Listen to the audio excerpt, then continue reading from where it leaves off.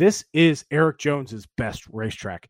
Do you think Eric Jones can win this race? Because 50-1, he opened up at Caesars.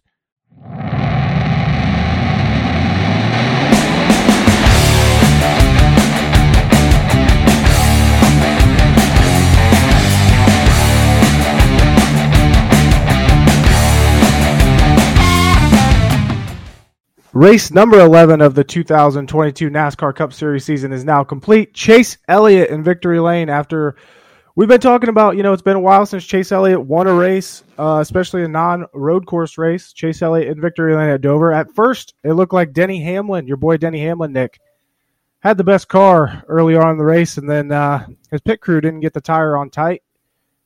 Ended his day from there. He also got in a wreck with Cody Ware. That's also brought up some controversy in the NASCAR penalty world, which I'm sure we want to get into first. We'll also talk about how good of a race Dover was, because I know a lot of people enjoyed it. It's about 80% on Jeff Gluck's good luck or good bad poll.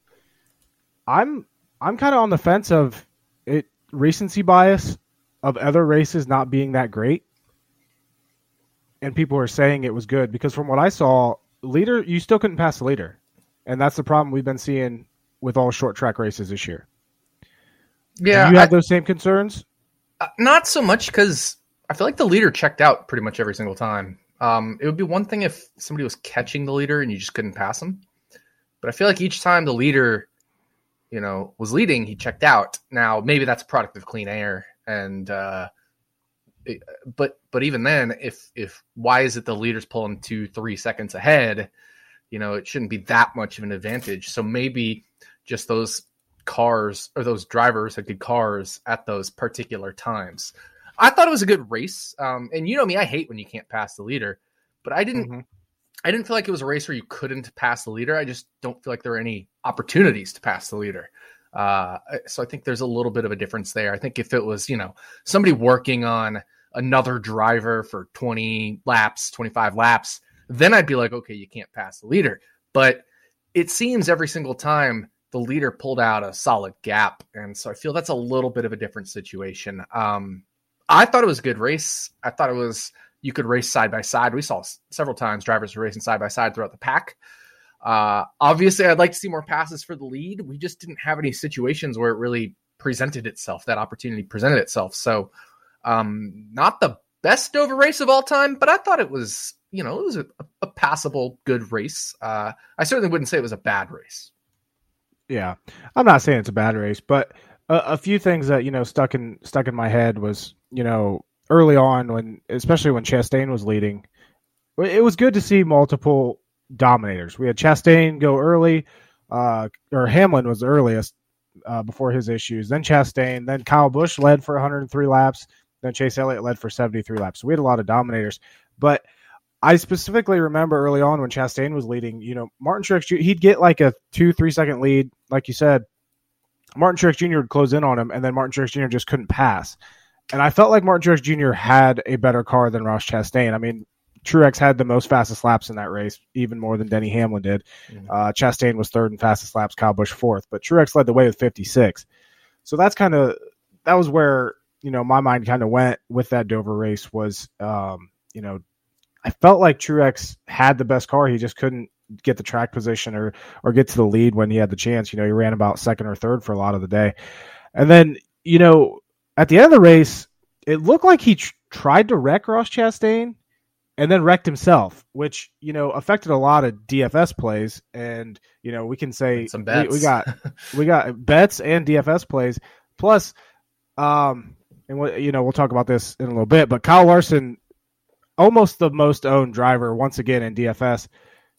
I don't know what people are doing, but did you think that Martin Truex Jr. tried to wreck Ross Chastain? Because Jeff Gluck said it wasn't, and I'm like, what was Truex trying to do there? Like, in what world is Truex not trying to wreck him? Yeah, I honestly, I watched the whole race. I watched the finish, and I was so focused on Elliott winning, and then I was going down to look at my app and, see what bets I hit or whatnot, check the scoreboard, the standings. And I saw Truex had wrecked, but I didn't see how he wrecked or why he wrecked, and then I didn't even see the replays. So I to this day I haven't seen a replay of that, so I couldn't tell you my opinion on that because I haven't seen it. I was too busy, like I said, checking apps, checking results, looking up tweets and stuff to pay attention to that. So that definitely affected a lot of bets, a lot of DFS outcomes. And one thing I will say is, man, like JGR was good. Christopher Bell was really good. Christopher Bell was really good. He may have, had he not had his issue there where he had to go a couple laps down, he may have had the best car. I legitimately think there's potential he could have had the best car. He never got track position to show if he had the best car. When you look at average green flag speed, you know, it's only going to show he was 12th in average green flag speed, but that's because he was mired in traffic all day. He had to come through the field, but there were several points throughout the race where he had the fastest car, especially on the longer run. And I pointed it out pretty early on, you know, and then he got 1 or 2 laps down, whatever it was. And it was 500 to 1 live at Caesars and 150 at other books and so forth. So it was definitely something where I wish I'd gotten some money down on him at 500 to 1. I just missed the boat on that. And it was like, I should probably do 100 to 1. And then I never ended up doing that. I did end up putting a live bet on Truex 8.5. But JGR was really, I mean, we talked about how Denny Hamlin dominated the first part of the race. Kyle Busch led the most laps. Truex maybe had the best car. Potentially Christopher Bell had the best car if he had the track position. So, I wouldn't look at Christopher Bell's raw green flag speed. I would adjust it for his average running position, right? So I said he was 12th in average green flag speed and in average running position. I don't have that number right in front of me. He was 14th. 14th in average running position. So 2 spots better than his average running position in green flag speed. And, you know, if we actually look at it, though, he was 14th, but his average running position was 15.27. So he was mired in the middle of the pack on average most of the day, which isn't going to help your green flag speed, especially if we talked about, you know, the leader having an advantage potentially. The cars up front are also going to have an advantage because there's less dirty air, even if you're running second or third, than if you're running 16th. And you're also not trying to pass slower cars. You're just running out front, maybe trying to catch a faster car if you're running up front. So it's a lot easier to run high green flag speed. So if Christopher Bell had the track position, I think he probably has the top 5, average green flag speed potentially for the whole race. Mm-hmm. Number 1 in green flag speed was Ross Chastain in that race, which, the guy is just absolutely on fire. You mentioned, you tweeted out earlier today, his last 9 Cup Series finishes 3rd, 2nd, 1st, 19th, 5th, 33rd, 1st, and 3rd. 19 and 33 were Richmond and Bristol Dirt, where he had issues. Mm-hmm. And he was running near or at the front in both those races. We talked about it last week. We've been talking about it for a while. He is a legitimate championship contender.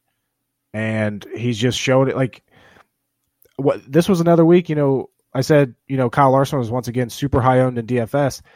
Chastain was right there in the middle of the pack again. He's not getting, like the love that he should have. And, it was a weird DFS ownership day. Guys like Truex was under 20%, even though he started 18th. Chastain was at 20%. And then, like I said, Kyle Larson at 40%, almost 41%. Almost as much as Byron, who started 33rd. Now, one thing about Larson, he did come back from issues. He had those early issues, came back, he finished 6th. Still not the Kyle Larson. We have yet to see the Kyle Larson that we've come to expect. I don't want to get into Darlington quick, but I feel like this is a good segue.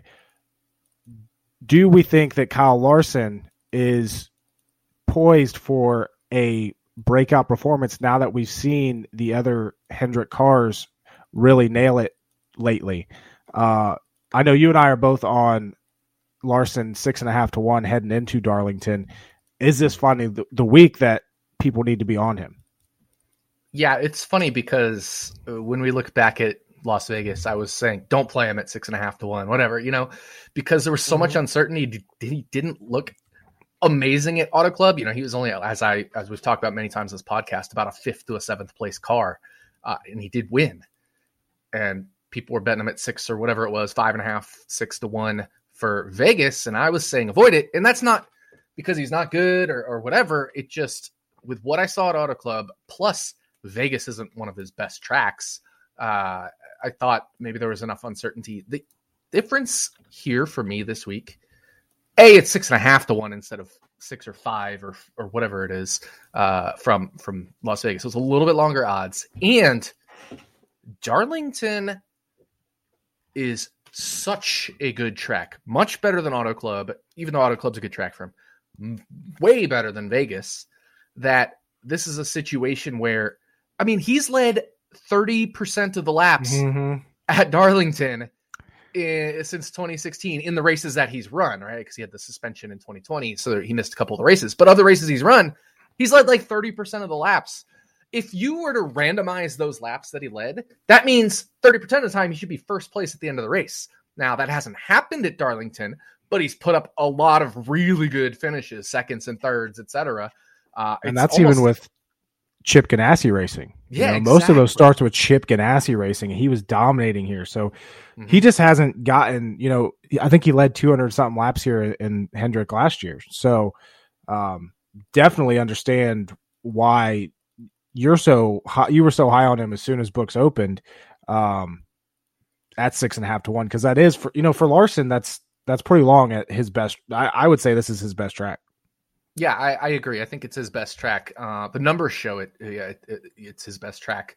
And there's a couple ways I justified my 6.5 to 1. First of all, I ran a quick and dirty model. Obviously, the day of the Dover race being Monday, and then the books releasing lines on Monday means there's a quick turnaround time. I mean, it was the results were hardly official, and DraftKings, great job, kudos to them, had released odds for Darlington. That was great. But so I ran a quick and dirty model, and that said Larson should be a 17.5% winner, which is around 5 to 1, something like that. I need to run, or like 475 to 1, and or plus 475. You know what I mean? So I ran that. And then I also took a distribution of his finishes at Darlington, right? So he's got a second and a third, et cetera, et cetera.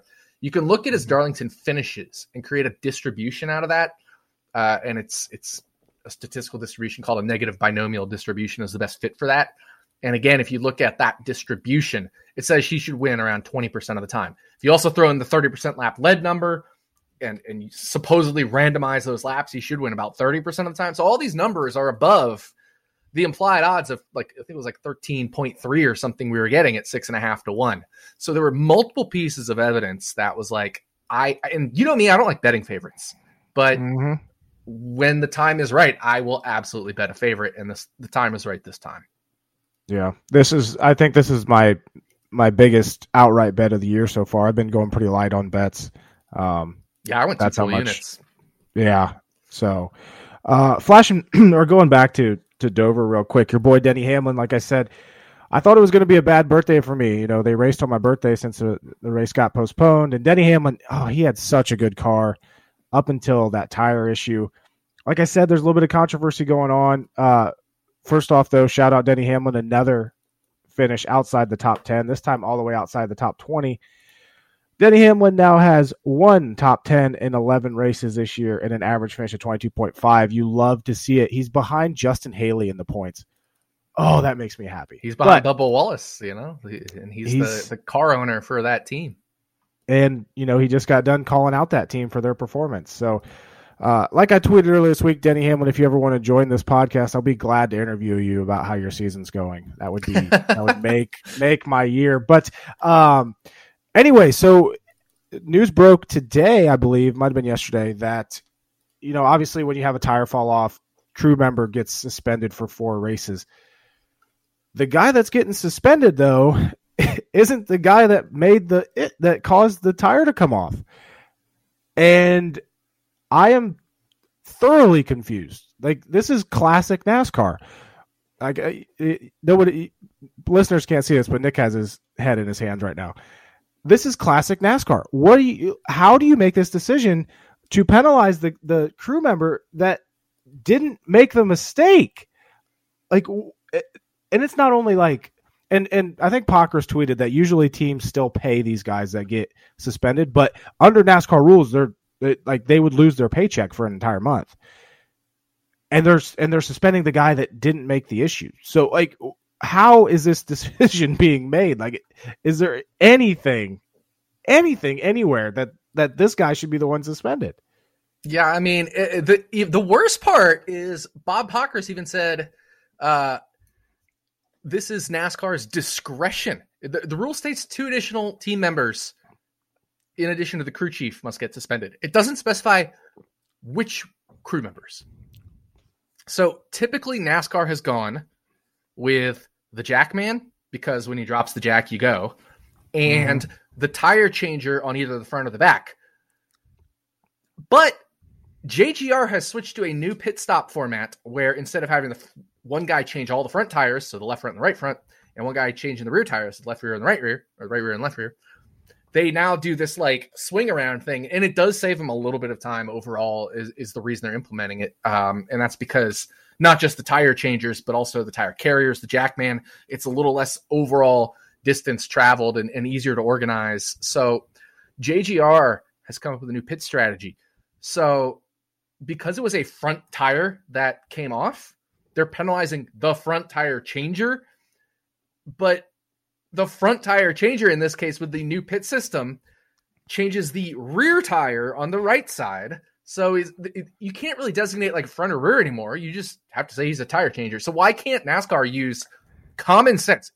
They have the discretion to choose which crew members get suspended. So why can't they choose the jackman and the guy changing that tire instead of somebody else who did nothing wrong? And it's just, it makes no sense if it's in your, if you were like, these crew members, these specific crew members get designated for a front tire falling off. It'll be the front tire changer, even if you change the rear and you have to specifically designate a front tire changer. If that was it written in the rule that way, I would understand it, but it's not. It's not. So this is complete.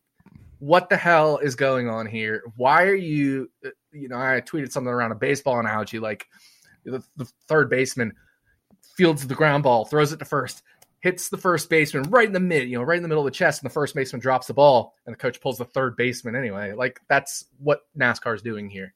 It's ridiculous. At first, I didn't think much of it when I first saw this news broke, and then I saw a lot of people getting up in arms about it, and so I kind of started researching it more. This is, like I said, this is classic NASCAR, just completely flubbing up the entire decision. But it's almost like they just looked at the roster, didn't look at the tape, and just assumed that was the guy. Like they're just so clueless that they don't know that Gibbs is doing this new tire change, which, I think they set the record for the fastest pit stop, didn't they? Yeah, something like that. With this new method. So that's good on them. I'm curious to see how long it takes other teams to implement that. But yeah, just absolute. I mean, that's almost as bad as, Richmond last year when they let him race in the rain. Like, it's just stupid call after stupid call. It's been a while since we had one from NASCAR, so I guess we were due, but this was just insane. But, looking at the standings this year, Chase Elliott now has a 50-point lead over Ryan Blaney in the points. Chase Elliott just consistent, finally got that win. 8 top 10s in the first 11 races, as does Kyle Busch. They're leading the way. Bowman, Ross Chastain with 7. Once again, Ross Chastain, he has 7 top 10s. He also has 7 top 5s. Like, he is hit or miss this year, most likely hitting or more higher hits than misses. But Ross Chastain, he's in 6th in points. I think somewhat quietly, Christopher Bell sitting in 10th in points.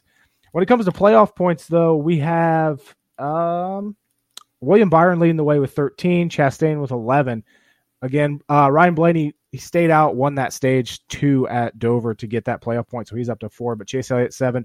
Once again, as we talked about last week, though, super just flat across the board when it comes to playoff points, with Chase Elliott now getting more. But solid 50-point lead, that has to have that team feeling good. We're almost halfway through the regular season here, so 50 points is a huge amount.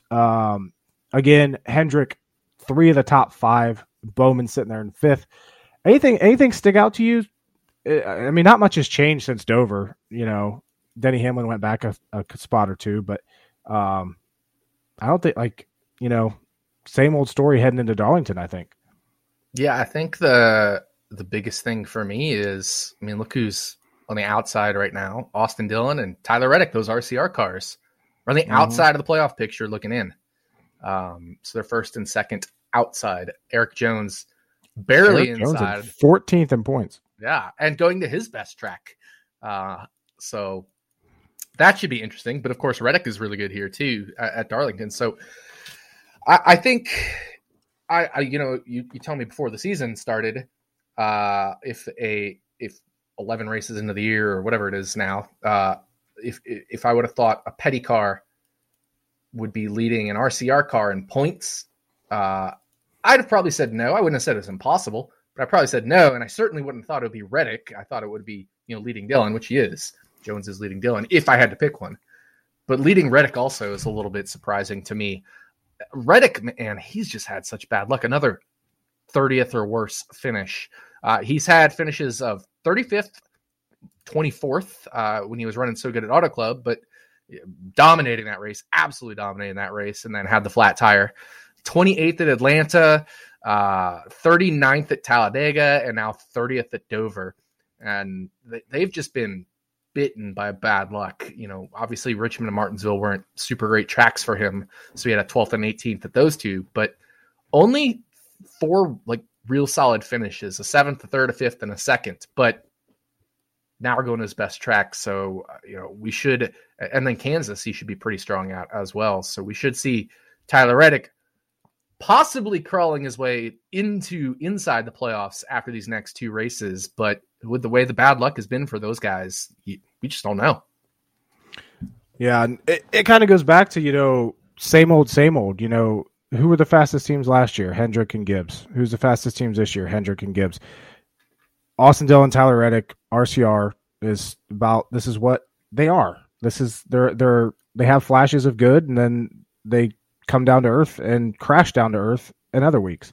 About the only team I think you could say this year that's made significant gains is definitely Trackhouse.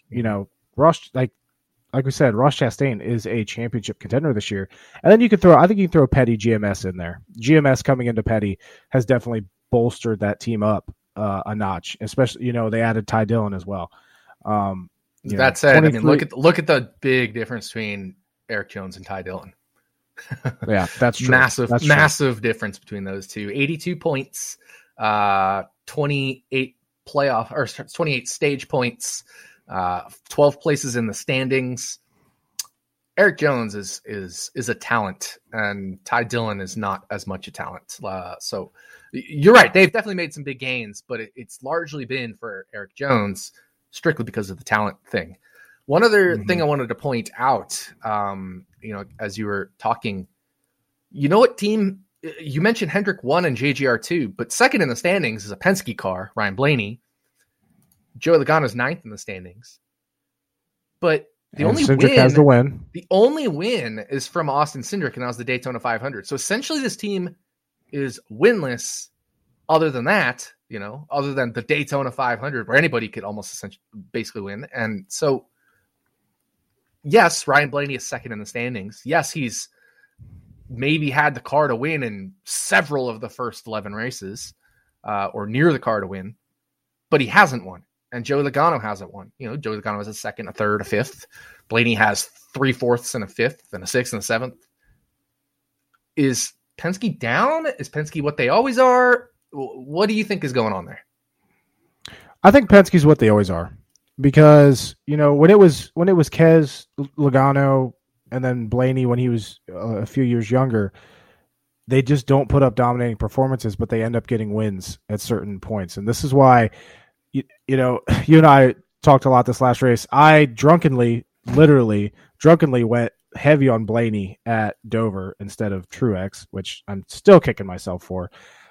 But I didn't follow my rule. Like, Blaney does not get dominator points. He's not good at Dover. You talked about that last week, and that's not going to be the last time I make drunk lineups for DFS, but it's still just irritating. But yeah, I think that's Penske. They are the kings of. They're going to get some wins, but they're never going to like just go out and dominate a ton. They might have one or two races a year where they're awesome, but it is surprising that Ryan Blaney, he has 3 poles this year. He's second in points, only has 4 top 5s, which is kind of low for how fast that car's been, and we're heading to a track that he's not very good at either. So I think it's going to be another week where Blaney struggles a little bit, but I don't think they're down by any means. I think they'll get there. I mean, Logano's going to win 1 or 2 races. Blaney will win 2 or 3, I think, still throughout the season. But yeah, definitely surprising that Penske, I mean, like except for the Daytona 500 win, hasn't gotten to victory lane yet. Yeah, and no stage wins for Logano, none. 4 for Blaney, but Joey Logano still doesn't have a playoff point. That's amazing. Yeah. And, even Blaney having the 4, like, that's not a ton. If he slips down into like 6th or 7th in points by the end of this and they don't get any wins, like, he could be early knockout of the playoffs. The surprise early knockout. Yeah. Yeah. Logano, Bell, Almirola, Harvick, all of them have 0 playoff points right now. And then, 23-11, Kurt Busch started off so strong this year, and he's fallen off a cliff back down to, 20th in points. And I think, we definitely expected that because we talked about it in his early races, when he finished 5th at Phoenix, he finished 3rd at Atlanta, 13th at Vegas, 8th at Fontana. He wasn't running well enough to get those finishes. And now, he's had some issues outside of the top 30 in 4 of the last 6 races outside of Martinsville. But going to Darlington, Kurt Busch is good at Darlington. Definitely could see a week that, and Bubba Wallace actually looked good at Dover. He had an average running position, I think, of like 13th best or something. Yep. If I remember right, like Bubba Wallace looked pretty good. So 17th average green flag speed, and finished up there. So yeah, he looked pretty good. And you mentioned Kurt. This is possibly his best track, Darlington. And, you tweeted a little something about the Toyotas, DraftKings Toyotas. And I know we'll get into Darlington and everything, but there's only 6 Toyotas. And we say this every week.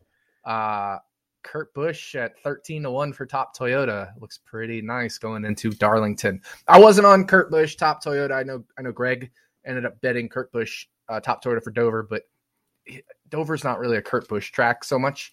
I still think it's it's an okay bet. You've made 14, 13, whatever on Kurt, and I've made some on Bubba like that. It's just when there's only 6, if everybody had equal odds, then everybody should be 5-1, right? Because then 1 out of 6 will be break even. So I certainly don't think Kurt or Bubba had equal odds to the other JGR guys at Dover, but I wouldn't say Kurt Busch it should be significantly worse than an average Toyota driver this weekend. Now, obviously, Truex is great at Darlington. Obvious, Denny Hamlin is good at Darlington. Obvious, Kyle Busch will be just fine. But this is potentially Kurt Busch's best track. And with the parity we've seen this year, 13-1 is just too long. So that is definitely a bet I'm going to be making. I will probably be writing it up tonight for an article tomorrow morning. This is us recording Tuesday night. My article usually drops on Wednesdays for my best prop bets. So we have a best featured matchup, which came out today, Tuesday today, and my best prop bets will come out on Wednesday. So I think that'll probably be one I write up as long as it doesn't move. Yeah, and like you said, there's 6 Toyotas. Kurt Busch's best track. All it takes, yes, obviously. I understand Truex, Kyle Busch, Denny Hamlin should be the favorites for top Toyota, and they should be the heavy favorites like they are. But all it takes, if Kurt Busch is a 6th place car on Sunday, and he gets one small change with those other guys on tire strategy or something, he could easily beat them out. Like 13-1 is just, I think when you have a situation like this, and we've done it quite a few times this year, you know, Christopher Bell, Kurt Busch, and even Bubba Wallace, when they get that long, I think you just have to bet them. Like, I'm not putting a ton on it, but is it worth a little, you know, salt-based sprinkle? Yeah, I think so. Like, and it's certainly worked out before. I hit Kurt Busch top Toyota, I think at Vegas or something earlier this year. But yeah, let's get into Darlington, because Darlington is historically one of my best tracks when it comes to DFS. I love betting it. I love watching it. I love the race here. I love the tire fall off. This is such a unique track. We got the throwback race this week, so we got awesome paint schemes. Have you seen Ross Chastain's paint scheme this week? Yeah, I really like his paint scheme, and I really like Tyler Reddick's Xfinity paint scheme in that 48 car. If you haven't seen that one, make sure to check that out. Tyler Reddick's running the 48 car this weekend. The Xfinity series. I thought you meant the Xfinity sponsor. I was like, wait. No, yeah, in the Xfinity series, and that car looks so good. It's a Bobby Allison throwback. But yeah, I like the Trackhouse Coca-Cola ones as well, which is like a tribute to Dale Earnhardt and Dale Jr. So pretty neat. I haven't seen many paint schemes this week. I did see Ross Chastain's. That looked awesome. Looking at the entry list, Corey LaJoie's car is being sponsored by Stacking Pennies, so that should be a solid. I don't know if that paint scheme's dropped yet, but I'm sure that'll be solid. And this is maybe one of Corey LaJoie's better tracks in terms of quality. He's plus 15.6% at Darlington. A lot of that's fueled by his finish last year, but it's still still a stat there, and he's run several times at Darlington over the years. Yep. So you talked about your favorite prop bet, probably going to be Kurt Busch top Toyota. Your favorite head-to-head this week, which you and I talked about as soon as these featured matchups dropped on DraftKings, and I went over to Indiana Monday night and bet these. Like I said, we're both on Larson 6.5 to 1. He's since moved to, like, some books have him at 4 to 1 now, 5 to 1. But head to head, DraftKings had William Byron minus 120 versus Ryan Blaney minus 110, I believe. Yeah, that's what it was. It's since moved to a minus 140 Byron, plus 110 Blaney. Would you still bet that at that? And why do you like Byron over Blaney so much this week at Darlington? Yeah, I said I would bet it to 150, minus 150, which would basically be like Byron's a 60% favorite over Blaney. And that's just simply because Blaney's not good here. This is Blaney's, maybe of all of his bad tracks. We talk about he's not great at Richmond. He's not great at Homestead. He's not great at Dover. This might be his worst of them all. And he's improved at Richmond over the years. I haven't seen a ton of improvement at Darlington. There's been a little bit for sure. Last year I think was maybe one of his better Darlington races. So there could be some improvement here. But at the same time, I mean, William Byron, he won Homestead. He's done well at Darlington. If you look at Darlington, he's plus 7% on this quality metric, whereas Blaney's minus 16.3%. That's just a massive difference. That's so big of a gap there, that you can't ignore that. And yeah, Blaney's improved, but also Blaney's just improved everywhere. So his improvement relative to his baseline hasn't been huge, right? Like, so he's one of the best drivers in the series now. We couldn't say that 2 years ago, even though he was in Penske equipment. So it's only his improvement at Darlington has only kind of been with his improvement as a driver, kind of in line with that. So he's still below his like year-to-year average by 16%, and Byron's 7% above his yearly average at Darlington. So it's a big difference. Byron won at Homestead. He's good at Darlington, and Blaney's good at neither. The other correlated tracks. So we'll talk about the correlated tracks. So we got Darlington. Number 1 correlated track is Homestead. Number 2 is actually Chicagoland. We won't run there anymore. Number 3, Dover. So of the tracks we run at, number 1, Homestead. Number 2, Dover. We have run at Dover this year, and we can certainly look at past Homestead data as well. Blaney ain't good at any 3 of these tracks that we're talking about, whether it's Darlington or the top 2 correlated tracks. And The third most correlated track that we have run at this year is Richmond. He ain't great at Richmond either. Right. He's had 10 career starts here. He has a best finish of 8th.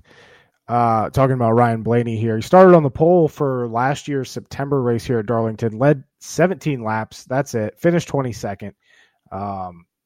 And, career-wise, like I said, 10 total starts. He has 66 fastest laps, just to kind of throw that all into one big statistic.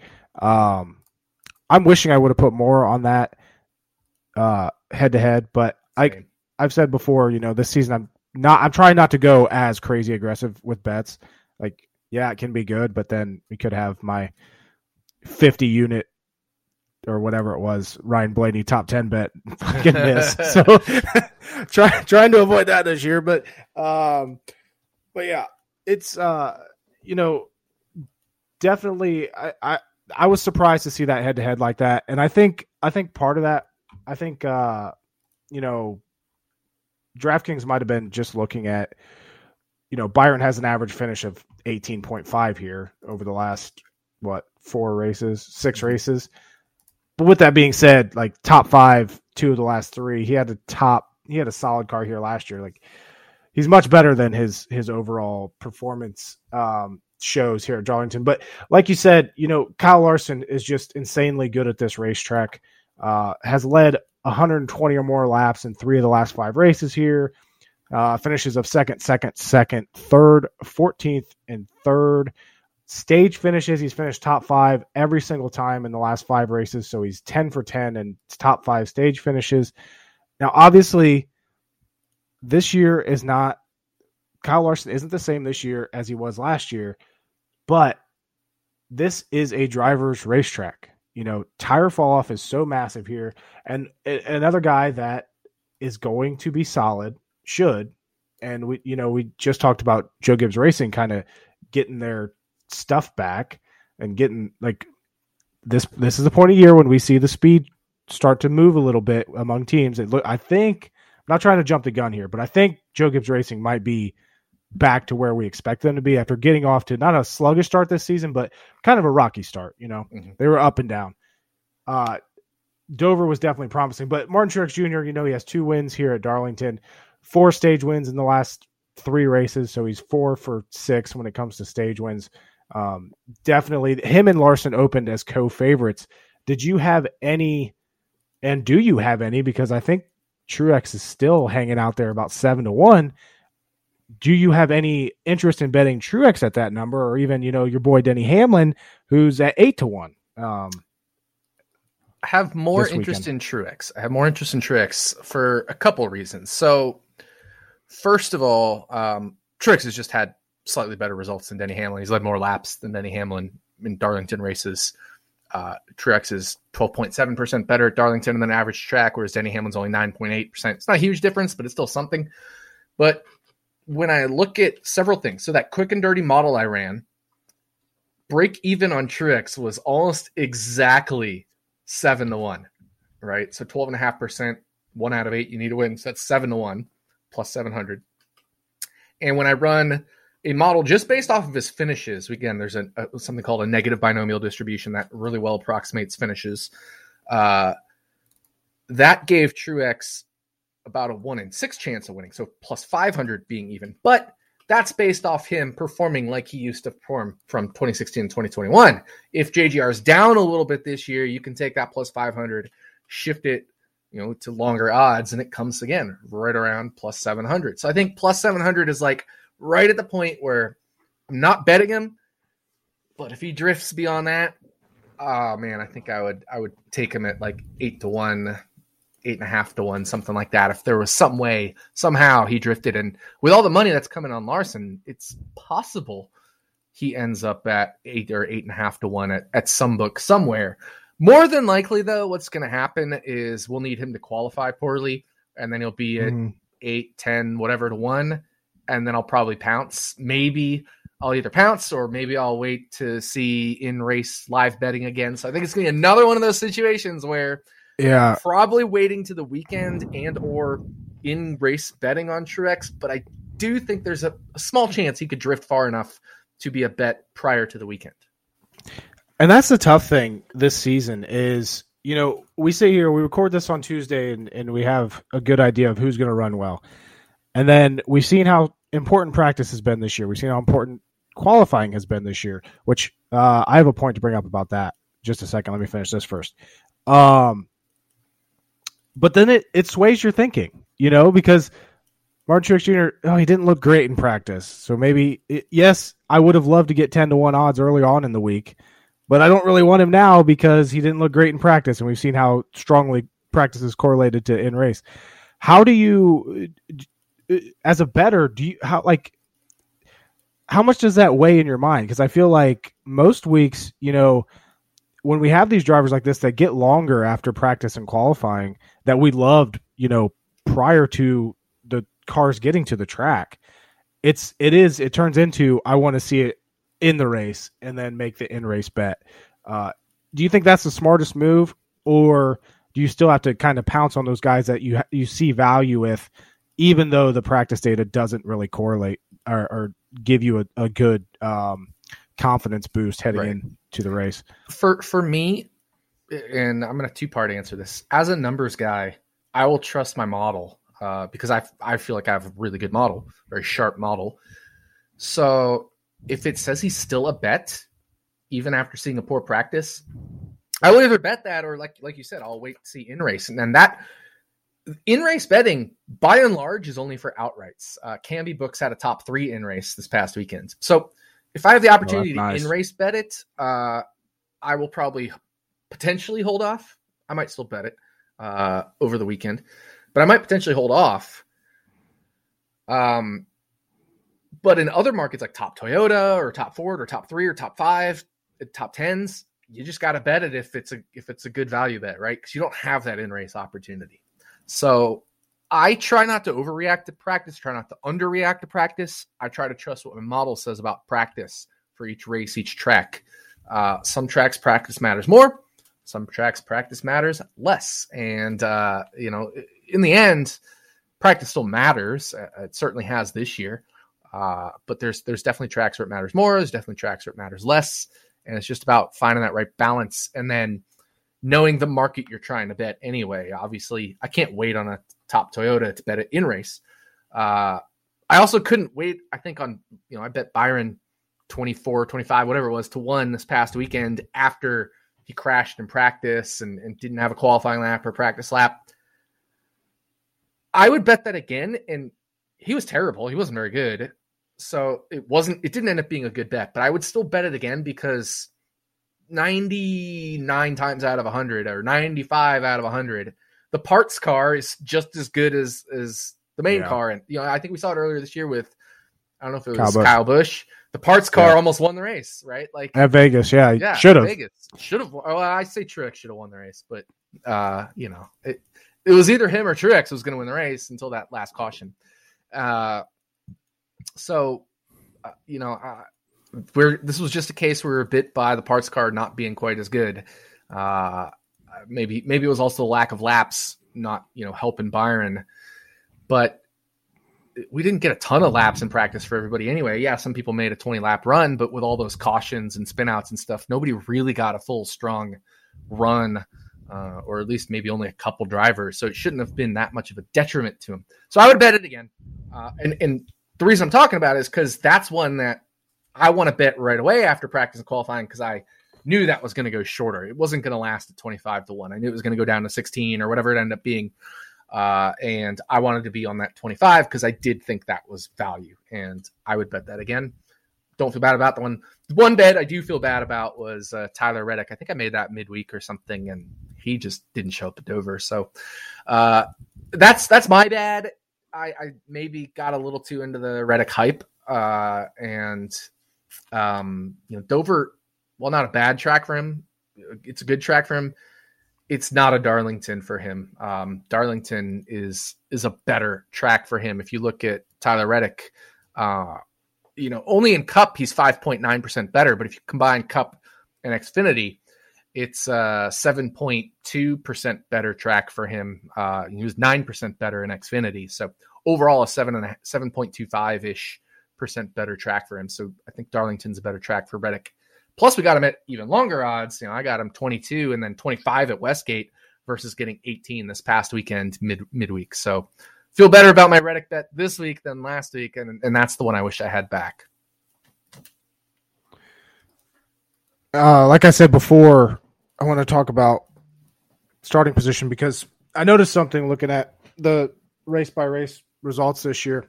We talked about, qualifying's back and it's given us a good idea of who's fast. Same with practice. I honestly cannot believe this. Chase Elliott starting 4th at Dover is the highest qualifier to win a race this year. Before that, it was William Byron, who started 5th at Martinsville. And then Chase Briscoe started 6th at Phoenix. Cindric started 5th at Daytona, but we don't need to count that one. Every other race this year has been won from somebody starting between 11th and 19th. Yeah. I cannot, that just kind of blows my mind because it's not like we're seeing super crazy qualifying results, but all the winners are coming from essentially mid-pack each week. Yeah, I mean, anywhere from outside of that 1 4th place result with Elliott this week, anywhere from 5th to 20th, right? So, and a lot from that 9 or 10 or whatever you said, 11 to 20 range. So the reason this is, in my opinion, is just because how close everybody is this year. With that much closeness, when you have one qualifying lap, there's a lot more inherent randomness. You're not seeing the days where we're however many years into the Gen 6 car last year, 13, 14, 15, all the way up to 21. We were like 8 or 9 years in the Gen 6 car. And you had teams like Hendrick or Gibbs being able to work in these cars for 8 years, 9 years, and just absolutely dominate practice, qualifying the race. We're not there right now. So we're not going to see necessarily the 1st, 2nd, 3rd place guys being the super dominant guys. It's just when everything is that close, any little bit of variance will make it that much harder for the pole sitter to win. And we're getting a year of pretty high variance overall. Still predictable, but with more widespread distribution. So that's played into a lot of these long shots that have hit this year. And that's why I've mostly stayed away from favorites. But I do, like I said, I do think I have to take Larson this weekend.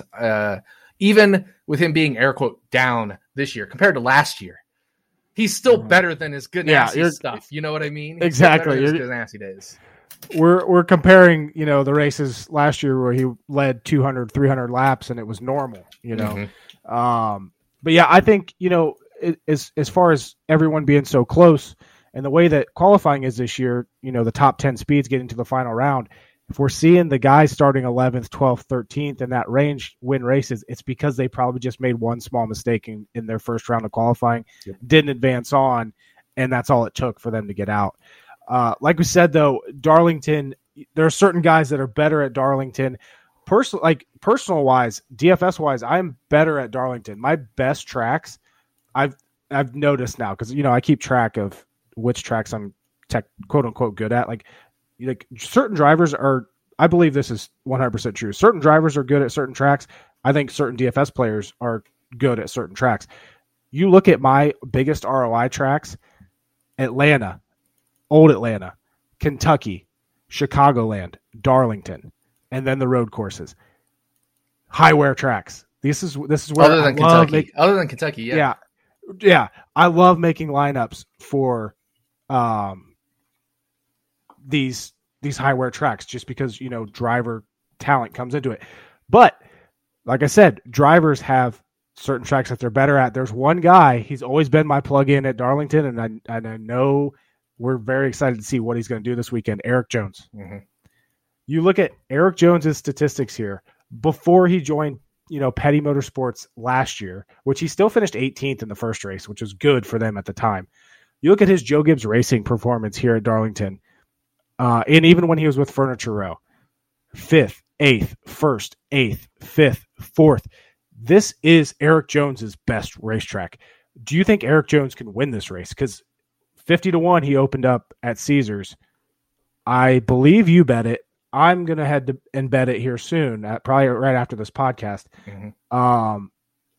With what we've seen out of Eric Jones, and even last week, like not a lot of people were talking about Eric Jones last week. He still was running. At one point, he was running top 5.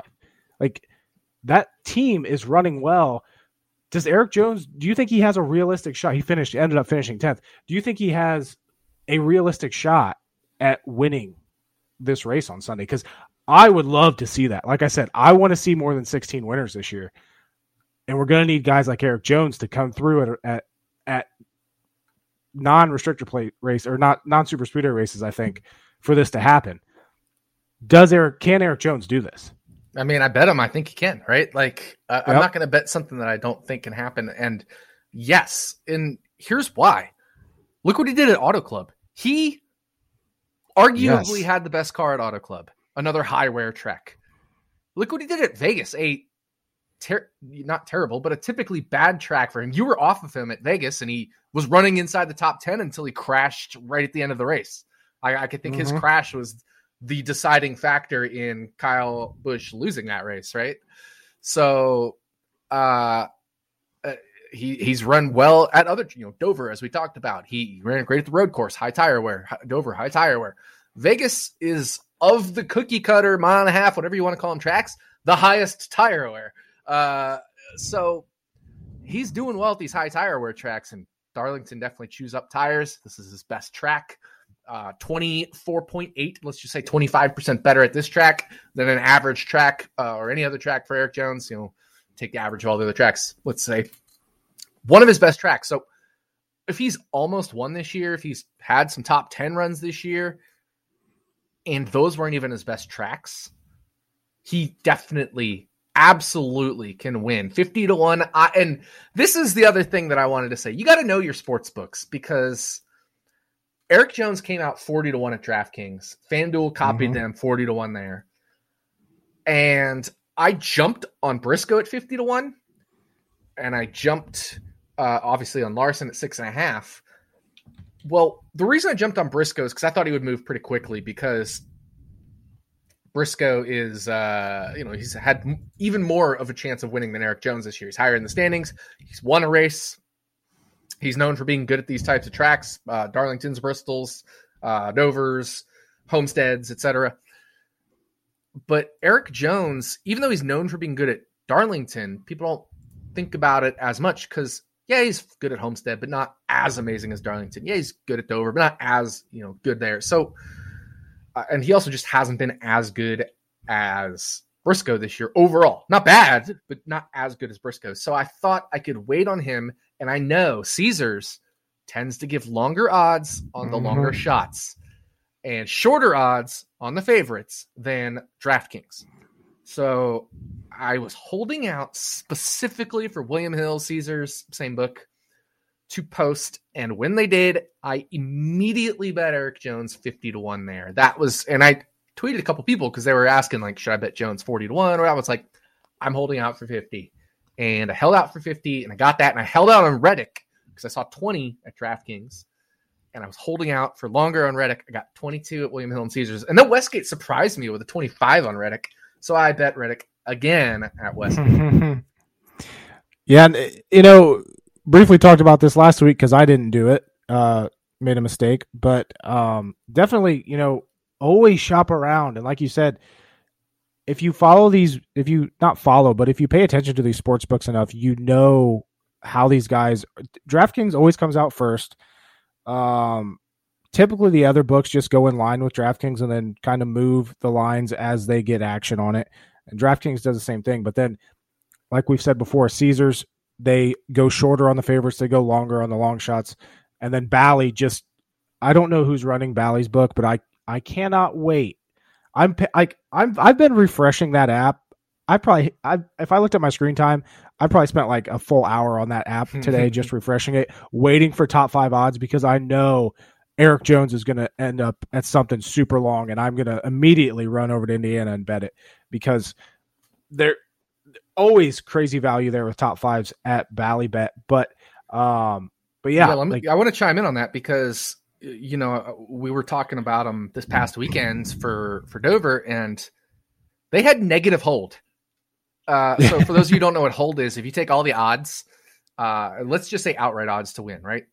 Then and you convert them to implied odds. So if a driver is 2-1, well, then he needs to win 1 in 3 times to break even. That's 33% implied odds. So if you do that for every driver, it'll add up to more than 100% because the book needs to make money, right? So they're taking their commission or their rake essentially. We call it hold in the betting world. DraftKings is usually around 30-35%. Circa is always at 15%, which I love about them. And another thing about Circa is if they move a driver short, they're going to move other drivers long to stay at that 15%. Other books don't do that.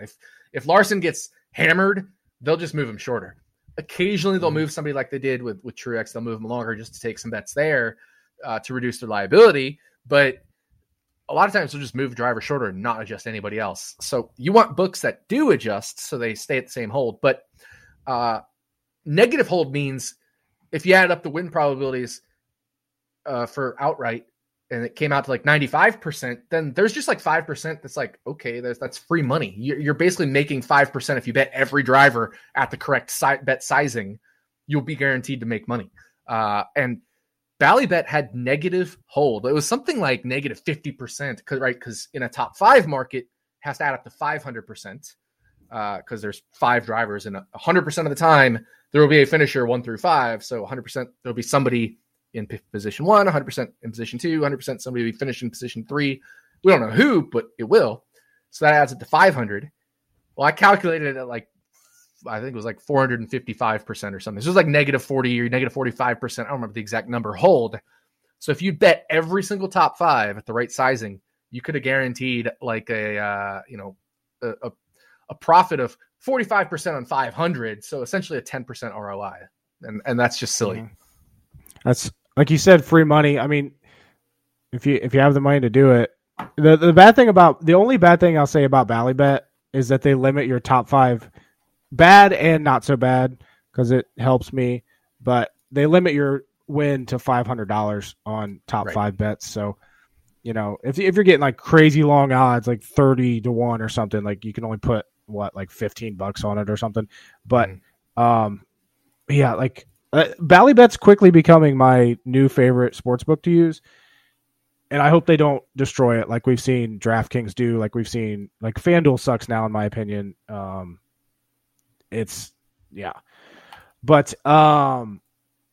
yeah, Darlington. So another guy on your list of drivers that are significantly better here than they are at normal racetracks is Kurt Busch. We talked about him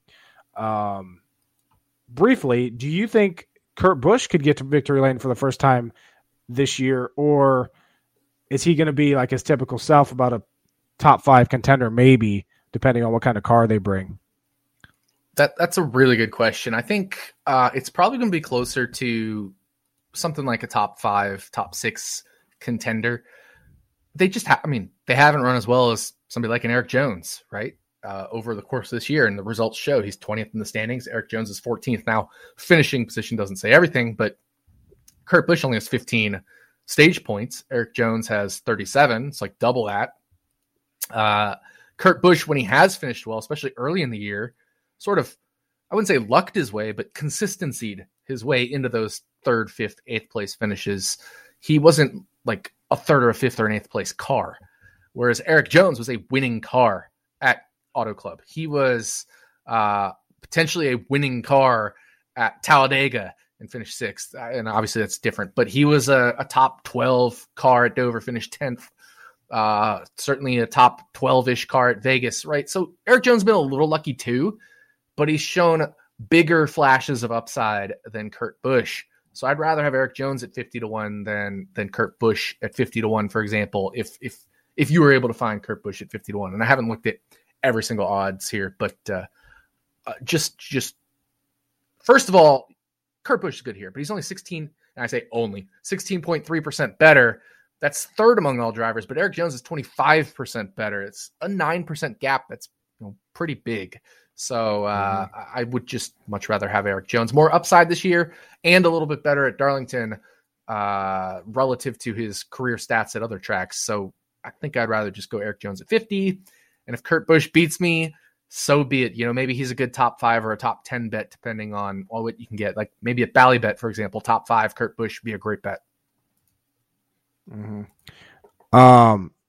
And going back to Erik Jones briefly, these DFS sites, they tend to just run off of betting odds, and that's how they set the salaries, which means I'm thinking like I can already start writing my DraftKings article, and I'm just going to throw Erik Jones in there because he's going to get priced in the low $7,000 range this weekend. And even if he qualifies, I'd say even if he qualifies top 10, I would still just plug him in. That's how much I like Erik Jones this weekend. Any other guys, Brad Keselowski's had success here at Darlington in the past. He's that, Roush Fenway Keselowski Racing has shown better speed here lately. Is Keselowski a potential sleeper this week? He does have a win here back in 2018. Other than that, he's been about, a 5th to 9th place car for most of the races. And of course that was in Penske equipment. He doesn't have Penske equipment this year, but is Keselowski one of those guys that could once again, because I feel like people still aren't, they're starting to warm up to Keselowski, but they're still not on him because he's not showing the race winning potential, but he's showing hey, I can sneak into the top 10, I can sneak into the top 5, and if nothing goes wrong, I can finish there too, because that's the kind of speed they're having. Chris Buescher, I think, finished top 10 after winning the pole at Dover last weekend. I believe so. Yeah, he finished 8th. He had a solid race. Yeah, I would rather have Keselowski's teammate Chris Buescher. Ooh, they're in equal equipment, right? Very good at high wear tracks last year. Like surprisingly very good at high wear tracks last year. He dominated part of that Homestead race before falling off late. Darlington is, a 7% better track for him, whereas Keselowski, it's only a 2% better track. That's not bad, but that is still a 5% difference. It does make me, since they're in equal equipment, like Buescher a little bit more. Then you throw in Homestead and Buescher, what he did last year. I think I like Buescher a little bit better than Keselowski. Now, obviously Keselowski has the 100-point penalty, but if you take that away, he's 20 points ahead of Buescher in the standings, but 17 of that is stage points. So they're almost essentially equal in terms of their performance this year. Buescher wrecked at Auto Club, so we can't really look at his, but Keselowski was 27th at Auto Club. I don't know if he had any issues there either, but it's one of those things. Buescher looked really good at Dover. He finished 8th. He wasn't an 8th place car, maybe. I mean, he kind of hung out in the top 10 the whole race, right? He qualified in the pole. He didn't fall off the lead lap. Keselowski was doing fine. He wasn't as good as Buescher, but he was doing fine. He was hanging out maybe in that 8th through 15th place spot the whole day. But he got caught on that pit sequence and ended up lap down. That's why he finished 20th. But Buescher was just a little bit better at Dover for me. And that's the closest comp we have right now this year to Darlington, that I think I'd rather have Buescher than Keselowski. I think Keselowski's win, he had Paul Wolfe then, and obviously he was at Penske, but I feel like if I remember correctly, he lucked into his win. He stole the win from Larson that year. Obviously if you steal a win from Larson, you're still good, but he definitely wasn't the race winning car.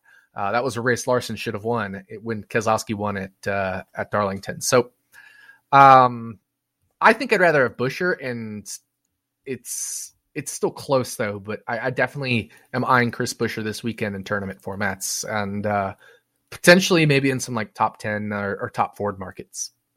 Mm-hmm.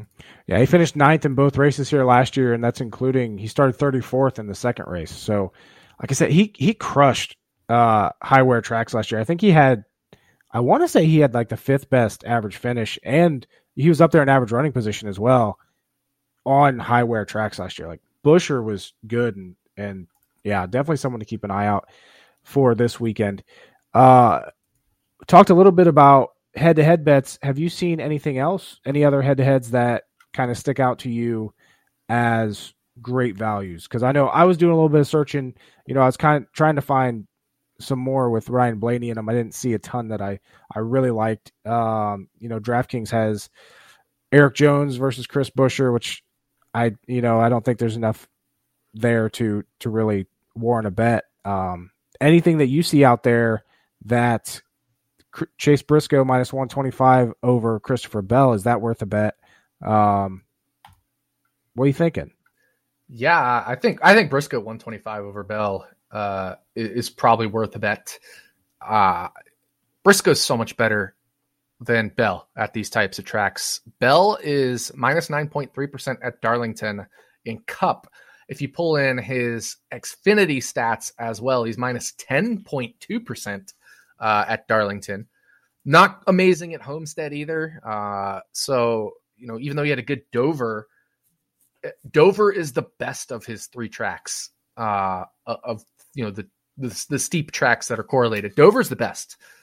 So I think I'd rather have Chase Briscoe minus 125 over Christopher Bell. I think the price maybe should be a little more tilted towards Chase Briscoe. Another one I'm looking at, Austin Dillon minus 105 over Daniel Suarez. Austin Dillon can do well at these types of tracks. He can show up there and be there at the end. If you remember, Auto Club, both he and Suarez were fighting for the lead, but Dillon was better than Suarez by a little bit.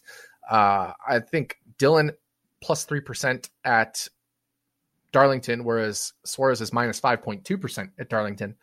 So I think Austin Dillon should be favored over Suarez, and maybe by more like minus 115, 120 instead of minus 105.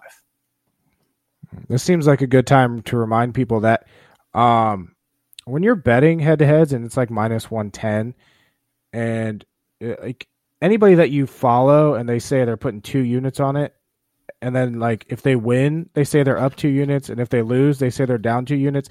That's not how this works. To be up 2 units on a minus 110 bet, you'd have to put down 2.2 units. Or if you put down 2 units, you're only up 1.8. So just a quick little reminder for people, please be fucking transparent with your betting, because a lot of people aren't. Anyway, that's my rant for the week. Sure. Another matchup.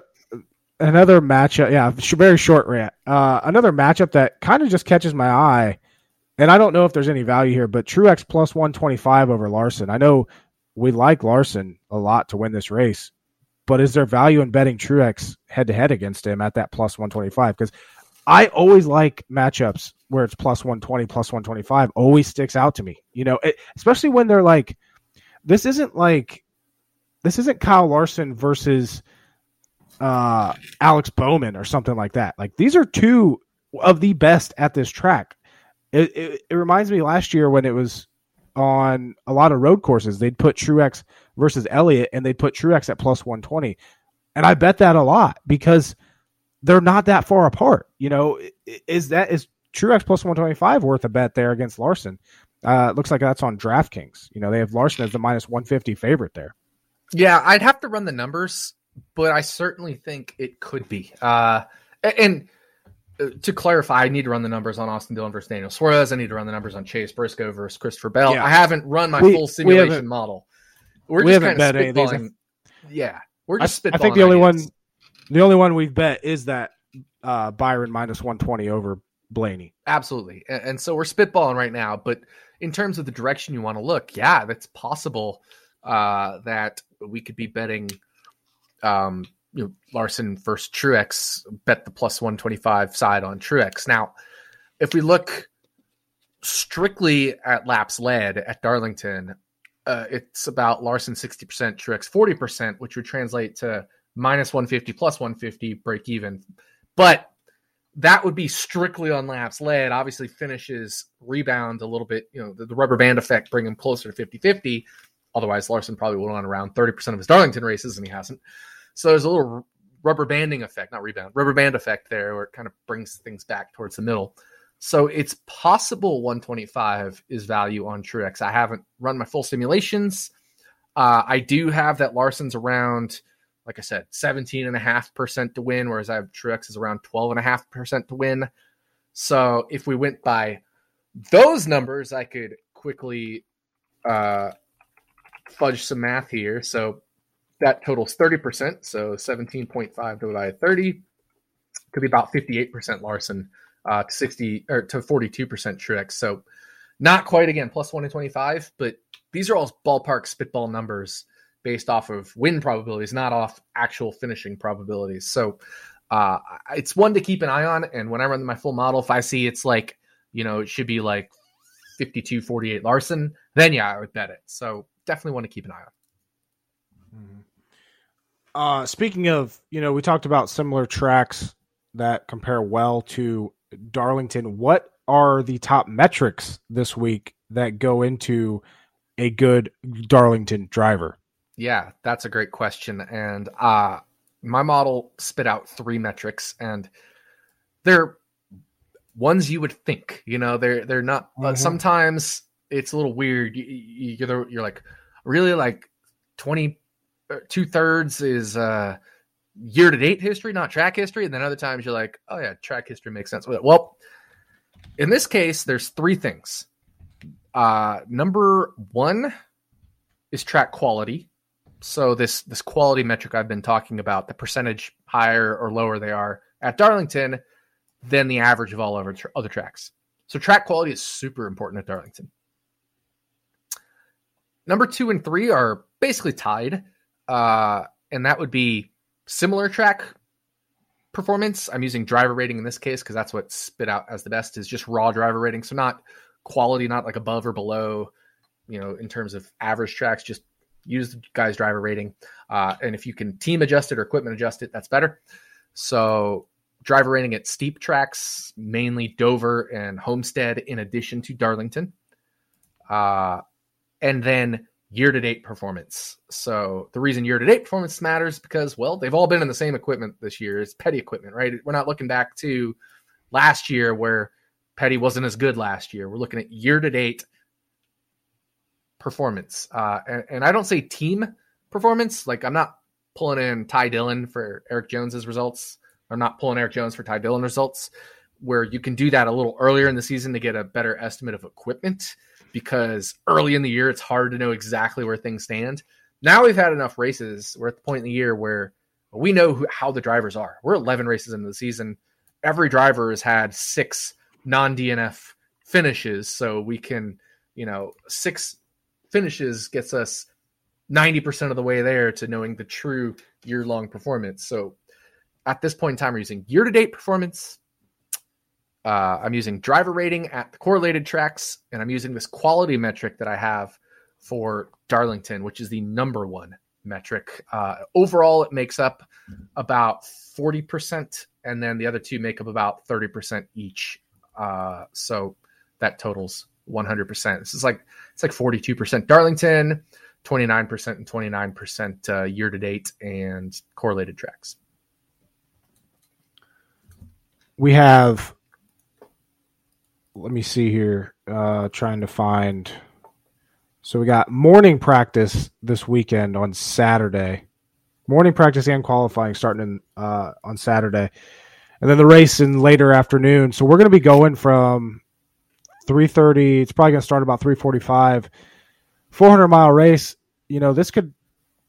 Will this end under the lights? And this time of year, I always get a little.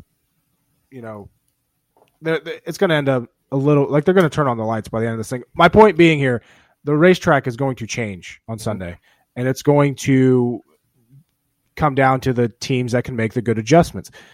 How do we determine which teams are better? Because I feel like we haven't had any races that have been like this yet.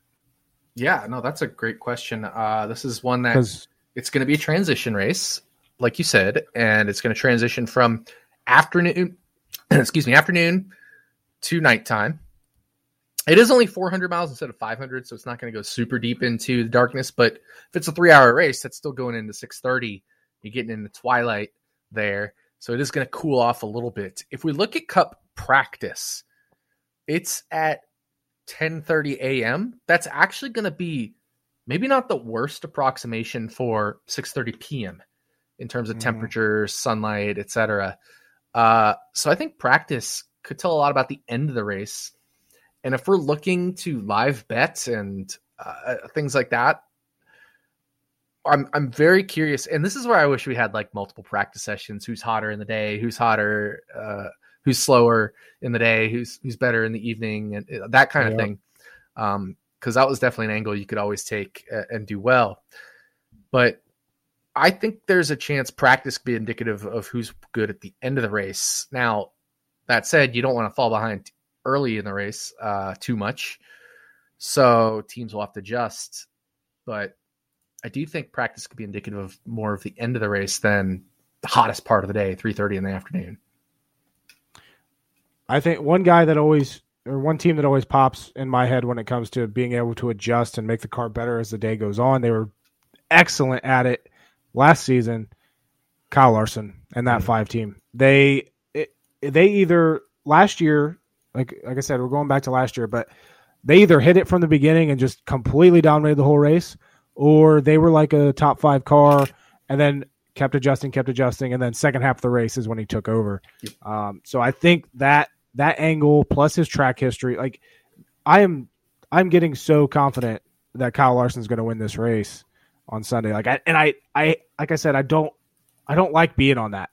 We've talked about all year that Kyle Larson isn't the same Kyle Larson. Just talked about Kyle Larson being almost the highest owned in DraftKings yet again this weekend, despite the fact that he has yet to perform in it. But it just feels like the week. I don't know how to explain it. This feels like the Kyle Larson week. Yeah, and it's we talked about this, but here's why. Like Kyle Larson at Ganassi, what did he do at this track? He had a race where he led 124 laps. He had a race where he led 284 laps. He had a race where he led 45, a race where he led 44, right? So if you average just those 4 races, which, came in 16, 17, 18, and 19, which is the time frame we're looking at, because 14 and 15, not looking at that time frame, higher downforce, etc. But also it was his first and second year with the team. But as he improved as a driver, year 3 and on is where we're talking about with Reddick. We've talked about with Larson in past shows. He averaged 124.3 laps led. He finished third, second, and 14th. But, that was the race. The 14th place finish was the race. He led 124 laps, had 34% of the fastest laps. Just absolutely bonkers stuff. He finished a lap down. So I'm guessing there's some kind of issue. And then with Hendrick, he finished second, right? So we're talking since 2016, he's finished third, second, and 14th. But that 14th was with Ganassi, and there was an issue there. So I don't care if he's not as good this year compared to last year with Hendrick, because he's still better than he was with Ganassi in 19, 18, 17, 16, right? So if he's finishing third, second, dominating with Ganassi, I'm still confident that he will be right there with Hendrick, even in a slightly down, air quote down year compared to last year. That's it. I'm really curious. You mentioned this a lot. I'm curious where Circa comes out with Larson this week. Dude, I was checking when we were talking about Ballybet. I was checking Circa, and I'm super curious as well, because we talk about how they're incredibly sharp. They also give incredibly fair lines. They only hold 15%, and they'll adjust it to keep it at 15%. They don't limit people to like $5 on a bet. Everybody has the same limit, period. They don't care if you're a pro or you're an amateur, first time betting ever. They'll limit everybody to the same bet. Amazingly professional book, amazingly accurate lines, in my opinion. Very curious what they will do with Larson, because they've tended to go longer on Larson or on the favorites this year, and they've been right. But I wonder if this is the week that they open in line with the market, or maybe even shorter than the market on Larson. I kind of hope they do. That'd make me feel good. Yeah, absolutely.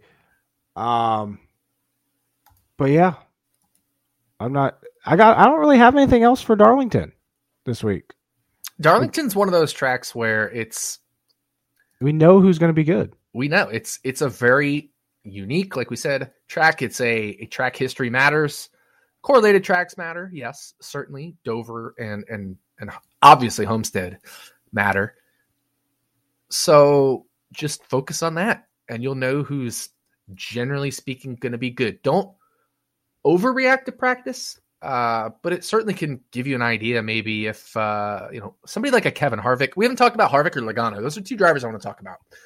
Harvick has a very good track history here. Harvick's really good here, and he's 10.9% better in my metric for Darlington. Very good here. Lots of great results. So, but he's one that, I thought he was going to be good this past weekend at Dover, and Ford's just sucked. Yeah. So it was a little puzzling. It wasn't a Harvick thing. It was just Ford in general wasn't as good as I expected them to be.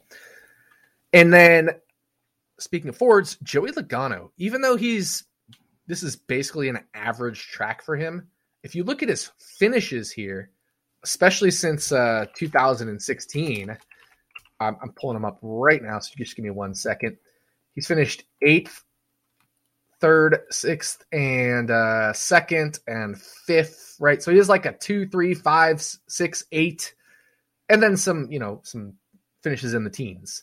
So he has the potential to finish up front. He won at Homestead in 2018. He had like a 3rd and a 4th or whatever at Homestead as well. So like Logano is a guy who can finish very well here. He doesn't tend to dominate here, or so it's the old Penske thing. He can. Looking at Logano's overall history here, he only has 2 races with a driver rating over 104. Yep, which but still super consistent. Super consistent here. Even his worst finishes are like 13th, 14th, right, and then 2 18ths. So one of those guys where I wouldn't count on him getting dominator points, but he has the potential for a top 5 finish, no doubt. So I'm very curious how he will practice, because if he practices well, then I definitely want to be on him. Because I don't think people will be on him, because they'll be looking at the Truexes, the Larsons, the etc. So a driver that, to me, practice is going to really matter for him, and I think also Kevin Harvick.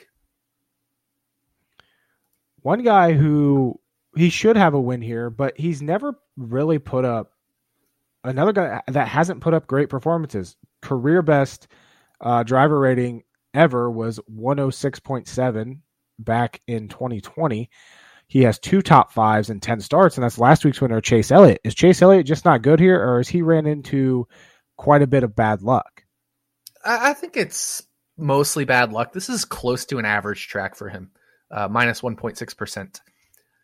He potentially could have won one of those Darlington. There were 3 Darlington races in 2020. Potentially could have won one of those. So I'm chalking up a little bit to bad luck, a little bit to it's just kind of an average track for him. You know what I mean? I think that was the race that him and Truex got together, right? Battling for the lead. Yeah, something like that. Was it Truex or was it Kyle Busch? I think got him, maybe. Can't remember. But one of those two. One of those two. And then, you know who we haven't talked about? We haven't talked about Ross Chastain. Oh, my gosh. But I'm at this metric. Chastain's only 4.7% better, but he also has a small sample size. So if you pull in Xfinity, where he has a solid sample size in Xfinity as well, he was 23.8% better in Xfinity. If you combine that with 4.7% better in Cup, then overall, he's 13.3% better at Darlington than an average Finished track. Third. Yeah. Finished 3rd here last year with Chip Ganassi. Yeah. I wouldn't. And I am betting him at 14-1. I'm going to track that in the Action app as soon as we finish this podcast. You are that just got you, Ross Chastain, 14-1. Yeah. And my quick and dirty model had him right on the borderline, but I ran a more sophisticated model today, and actually looking at it, it gives Ross Chastain. Give me 1 second. I feel like right now you just can't bet against him. It gives Ross Chastain an average of around a 15.5% chance, which means he should be in the single digits. Now, I haven't adjusted everything to 100%, so I think everything's adding up to over 100%. But my point is he probably should be at worst like 10, 11, 12 to 1, and he's 14 to 1 right now at DraftKings. So I think I'm, going to put some money on Ross Chastain. I need to calculate how much because I have money on Larson outright. I have money on Briscoe. I have money on Jones, and I have money on Reddick, right? So I just need to figure out what unit size I want to go so that I am able to maximize my profits, et cetera, et cetera. But I will be betting Ross Chastain as soon as we finish this podcast. And that brings up a point, and I wouldn't be surprised if we got this question if I didn't bring it up. Is this the most outright bets you've made on a race this year? And if so, why? Just because there's so much value on the board? Yeah, I don't think it's the most I've made. I think maybe a super speedway probably takes the cake on that. Yeah, true. Potentially Dover this past weekend just because of the value on. No, it wasn't Dover. I think I only had 3 or 4. But there's a lot of value here. Books have not adjusted enough for these guys like Briscoe, for these guys like Reddick, for these guys like Chastain. I think overall they started adjusting because these guys were getting better, but they were adjusting not necessarily at their best tracks. And then they have a couple bad races and they adjust them down. And then we go to their good tracks. And it's like, they're like chasing a little bit. They're almost recency biasing themselves. The books are. And so now that Reddick's had a couple bad races, now that Briscoe hasn't been a winner, it's funny we say bad races, but like they both did really well at Bristol Dirt. But it seems to be a lot of recency bias even in the market, and it's like, why? Like Briscoe's good, Reddick's good, mm-hmm. And I don't know why Chastain's 14 to 1. Now that I think about it and look at it, that's pretty incredible. Obviously, 50 to 1 versus 14 to 1, the 50 is going to catch your eye a lot more. And that makes sense. That's why I jumped all over Briscoe right away. And I didn't jump on Chastain because he opened at 14 or whatever it was on DK. And I was looking for, even though I was looking for Ross, I saw 20 on Reddick and I saw 50 on Briscoe and 40 on Jones opening. Then we got better on Jones and Reddick. But so I think I kind of just ignored Ross. And now that I look at it, my model, my more sophisticated model, not the one I ran quick and dirty yesterday, gives Ross around a 15%. And then again, I need to scale that. So it'll probably be around a 10% chance of winning, which would be 9 to 1, 10 to 1 break even ballpark. And he's 14 to 1. Wouldn't that would be crazy. If Ross Chastain wins on Sunday, that'd give him 3 wins for the year. Meanwhile, Ryan Blaney, Martin Truex Jr., Joey Logano, Christopher Bell, Kevin Harvick would be combined 0. And Ross Chastain would be at 3. That would be, I want to see it so bad. But yeah, like you cannot bet against this guy right now. They're too good. Yeah. Everywhere. Even the tracks that, like Dover wasn't a great track for him. And what did he do? I think he had a race winning car. Mm-hmm. He really messed up. Like Chase Elliott picks the one time ever to have a good restart, and that's why Chastain, lost it there at the end.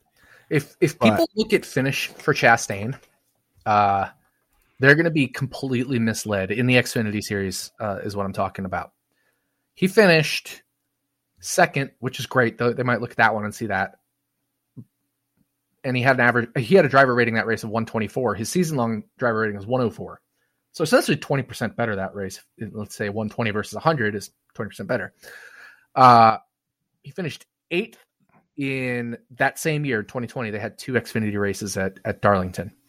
And he had a driver rating 106.7, which is, again, better than the 104 season-long driver rating. But if you go prior to that 2nd and 8th place finish, he had a 25th place finish with Ganassi. But he led 90 laps, 24 fastest laps. And we're talking, in a race that was only 147 laps, he led 90 laps. Had a 25th place finish. So obviously, I haven't watched it, but there's clearly some sort of thing that happened. He had a driver rating of 121.5 versus a year-long driver rating in the 80s for Ganassi. And then before that, in 15 and 17, he ran for Johnny Davis at Darlington. Driver ratings of 78 and 80, but that's better than the 65 driver rating he had each year in 15 and 17 with Johnny Davis. Almost exactly the same driver rating both years with that team. So again, just 20% better, almost consistently across the board at Darlington. There was one race he was only a little bit better, and there was one race he was 50% better, but that averages out to basically 20% better. So you combine that with his 5% better in Cup, his third place finish, like you said, last year for Ganassi. Trackhouse has improved this year compared to last. They're especially with Chastain, one of the best teams in Cup right now. 14-1, I just think it has to be a bet right now with the way Ross is driving and how good he is at this track. And if you extend it to Homestead, we see similar things as well. And you, looking at his Cup history here, he has 3 dud performances, but he was in shit equipment. So him finishing 28th in both races with Premium Motorsports is actually very good. Like, that car was absolute junk. Mm-hmm. So the fact that he was able to finish 28th is solid. He finished 29th with Spire in the 77 in 2020. That car was junk at that time. Yeah. Yeah. So I'm with you there. Like, that might be another. I might be with you. Like, at this point, I feel like I'm just following like every bet that you make, but it all makes too much sense, because Chastain, like I said, you cannot bet against him this year, and I don't see that speed toning down at any point. Right. We have to consider him one of the elite drivers right now. He has tied for the most wins. He has the most top fives. Basically, if he doesn't have a problem, he's finished top 5, right? Like 7 lead lap finishes, 7 top 5s. Yeah. Yeah. If he doesn't have a problem, he finishes top 5. And this is arguably one of his better tracks. I wouldn't say his best, but certainly one of his better tracks. He's won 2 out of 11 races. That's, 1 out of every 5.5. So plus 450 would be break even if you just went off his win rate this year. And we're getting him 14-1. That is a live in-podcast revelation of a 14-1 bet. You guys just heard it here on Stacking Denny's this week. But yeah, speaking of, or not even speaking of, but Random Fantasy Racing, Doc blocked. Who was Doc blocked last week? Oh, yeah. We had AJ Allmendinger Doc blocked. I have not made my pick this week, so we should do that live on air as well. But I had AJ Allmendinger. You remember he had a tire fall off. I think they got 4 race suspension for their crew chief and 2 crew members. Not having the wrong crew member issue there because, they're pitting the old way. But AJ Allmendinger. So should I go ahead and make my pick now? Yep, click it. All right. Have you made yours yet? That's what I also want to know. I did, and I think I got... Shit, who did I get? I got number 17, so I got Boucher. Ooh. Well, at least it's not the Jordan Jinx, but... Yeah, so Larson's the Jordan Jinx this week. Gosh, dang it. I put 2 units on him. Well, as long as, one of my other drivers comes through, then I'll be okay. All right. Clicking it right now. My random fantasy pick. The 3 of Austin Dillon. Ooh. I think this is the 3rd time I've had him this year. How did he do in the other races that you had him? That's what I'm checking right now. So, standings. Let me go find me. Protodoc. No, this is the first time I've had him this year. It was last year I had him a couple times. First time this year I've had Austin Dillon. Dude, you remember I started out like getting kind of these like good finishes. I had a 6th place finish with Rowdy Bush at the Daytona 500. Even though he had an issue, he was caught up in a crash or something. And then Gilly Gang had a problem, but still ended up finishing 20th. And then we won with Alex Bowman at Las Vegas. Had a solid finish with Almirola at Phoenix, but that's kind of where it started turning around because Almirola only finished 12th at Phoenix. And I say only because we expect him to finish in the top 10 at these short flats, right? Since then, it's been pretty much a graveyard of just disaster, with the exception of Chase Briscoe finishing 9th at Martinsville, which was a pretty big surprise. It's been back to the old Doc Block ways. That's awesome. I was looking up what's this called? The Racing Underdogs. Is this the award to the random fantasy participant who scored the fewest points and started every race? Yeah. So Cam Daddy Caves, I think, just awful performance after awful performance. So last 1, 2, 3, 4, 5, 6, 7, 8 races.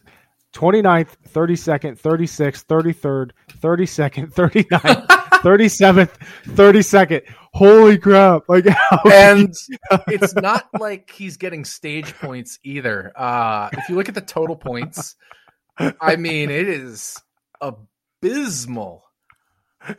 Abysmal. And the last 2 races, he's gotten Logano. And he has Buescher this weekend. Oh, and you're on Buescher too. Oh, this is the new Doc Block. This is the caved in Cam Daddy Caves pick. Oh man, that there's another one. Super the next guy, 33rd, 39th, 20th, 29th, 35th. Like I don't see how these people keep playing. Like I kept playing. I think I finished 6th last year at the Underdogs Cup. I barely missed the top 5. I think I finished 6th out of, like 1,000 people or whatever it was. So I was in the top like 0.6% of being the worst at random fantasy. So very glad that I am. If you look at the overall standings this year, I'm in 735th place.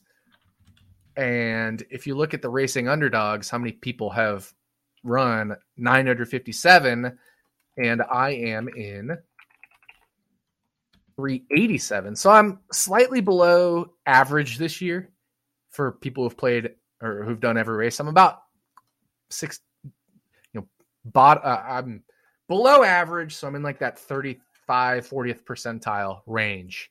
So we're getting back to the old Doc Block ways. I definitely don't think I'm going to pull off the finish I had last year in terms of absolute crapness, but we're starting to trend that direction again after a nice hot start to the year somehow. Let me look at you. You are in 745th place in the Racing Underdog of 957. So you're having a pretty good year here.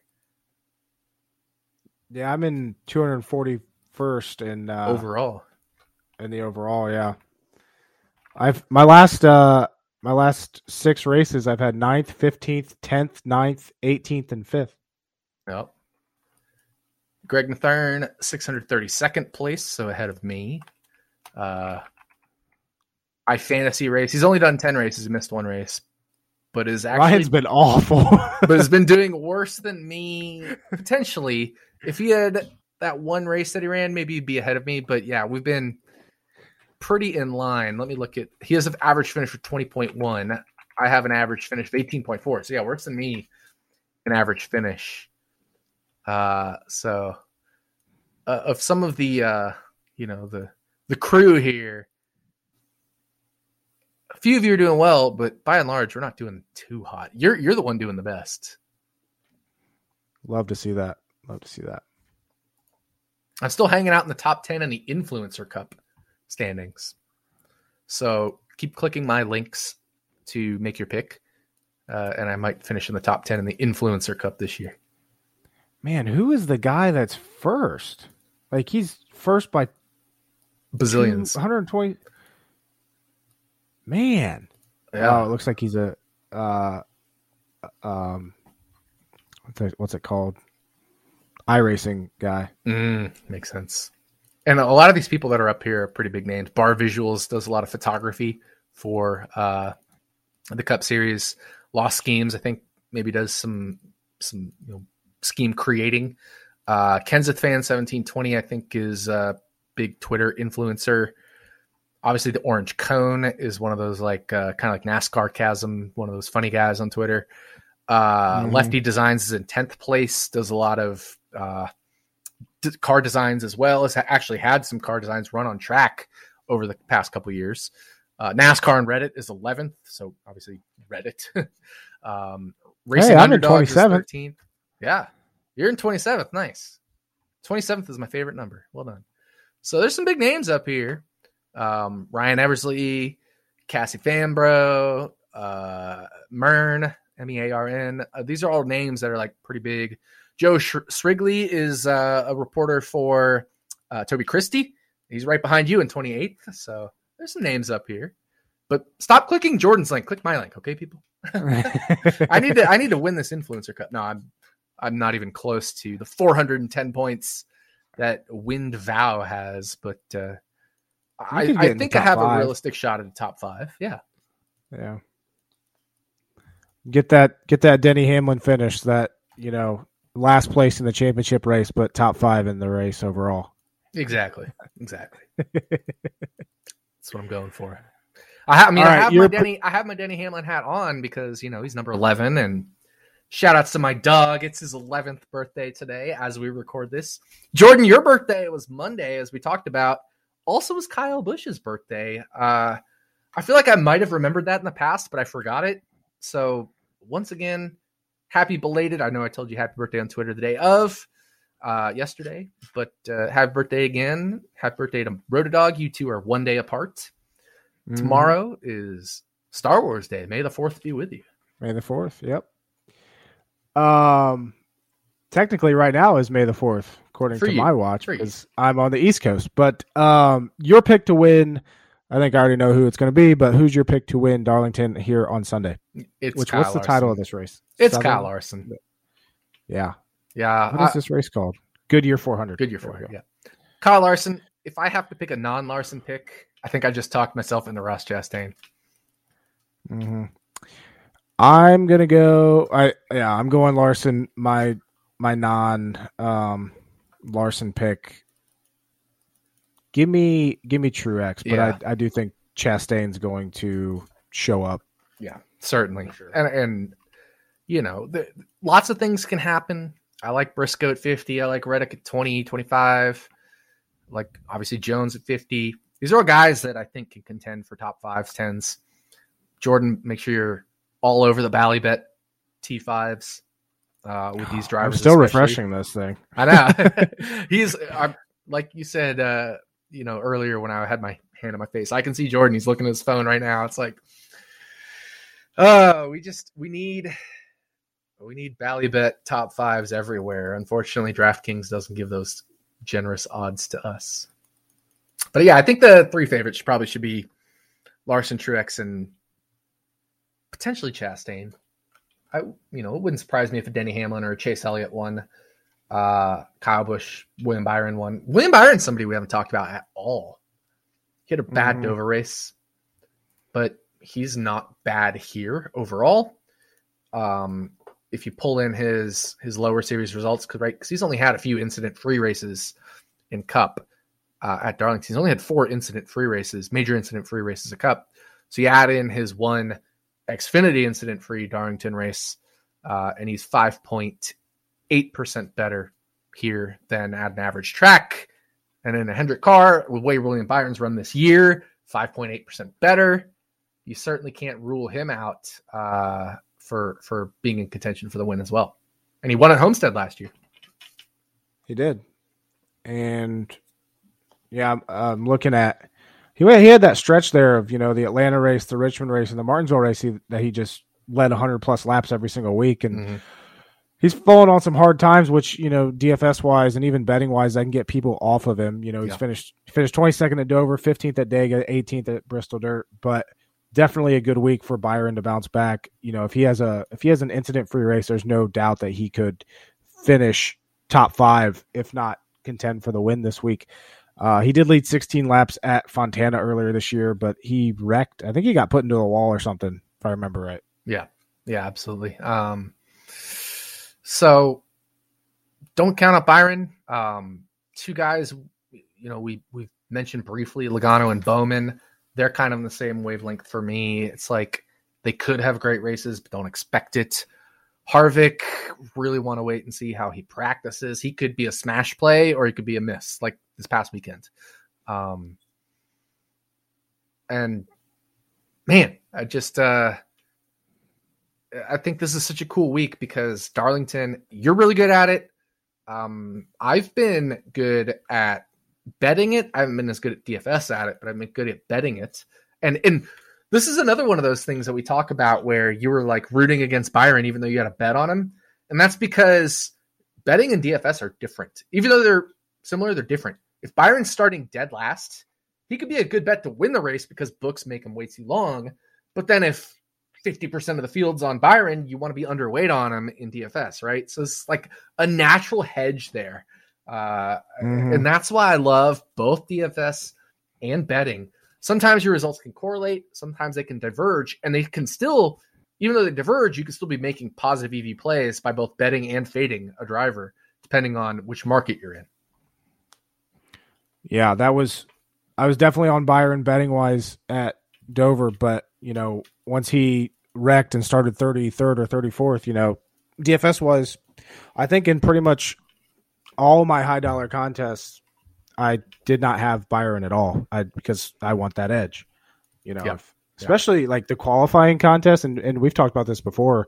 I think, you hit a qualifier like that a couple years ago where if they're going to be like 80% owned and the only way that you win in this contest is finishing first, you take that chance. Like that's the play every single time. I don't care who it is. I don't care if it's Kyle Larson starting dead last at Darlington. I'm probably going to I'm going to fade him in a contest like that.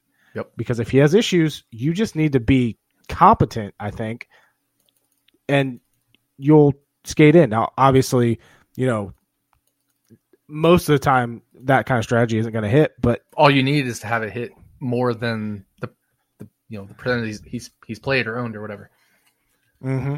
Exactly. And, dude, I'm going to pat myself on the back a little bit here, but Paul Menard pick of the week, Christopher Bell. I said playing 25% in the optimal lineup. Let's go. How many? I feel like Paul Menard pick of the week has been in the optimal like more often than not this year. When I went the first 2 weeks, remember I went with like higher dollar guys. Ever since then, I think we're hitting it like a 67% rate, something like that. For not necessarily being in the optimal, but for absolutely either being in the optimal or helping your lineup. Right? Yeah. So, Paul Menard pick of the week this year has been on fire and fuego, and I'm pretty excited about that. So, nailed Christopher Bell this week. I don't know who it's going to be this week. I have no idea. Could be, total random person.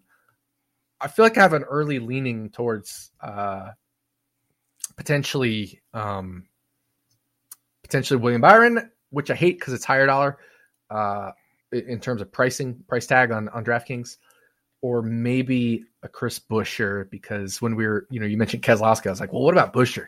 So yeah, potentially that. Although Buescher did so well last week, there could be some bias there for that. But to be fair, he started in the poll and faded to 8th and didn't help fantasy lineups, so I don't know if that'll negate the recency bias. It'll be hard to tell, and of course, a lot of DFS ownership and everything depends on salary, starting position, and all that. So don't. We're not going to be those people that say good DFS picks before the starting lineup's even set. Yeah, those are exactly. Also, so just keep an eye on these guys. Yeah, for sure. Do you have anything else to add? No, I think we're good. Nope. All right. Darlington this week, and then what do we have next week? Kansas. Oh, I hate that track. Kansas is interesting because, and obviously we'll talk about it next week, but it's a high-speed track. Even though it has tire wear, it's a high-speed track, and you can get some big wrecks at Kansas, which I'm not saying is a good thing, but you can definitely have some competition at Kansas. I think this could be very much like a Las Vegas, except potentially even more chaotic than a Las Vegas. Maybe on the Auto Club chaotic side, and both those were pretty chaotic. We had a lot of cautions. Chaos is outside of the short flats this year. Obviously, Dover's a 1 mile. People have called it an air quote short track. I don't think of it as a short track because you're running 145, 150 miles average green flag speed. Yeah. There's been chaos this year. Dover had 13 cautions. Yes, there was a competition caution. There was a rain caution. There were 2 stage cautions. But that leaves 9 other cautions, right? There have been cautions this year at these higher speed tracks. And I think we could see some cautions at potentially Darlington, and I would think definitely at Kansas. Mm-hmm. And then after that, we have the All-Star race and then the Coca-Cola 600. So, yeah, this season's moving right along. We're already in May. I don't know where this year is going. After this weekend, we're a third of the way through we're a third of the way through the 36 points races. Man, that is just unbelievable. Yeah. But yeah. Good luck to everybody fantasy betting and just watching the race this week. Hope your drivers do well, and we will talk to you next week when we go to Kansas. See you guys.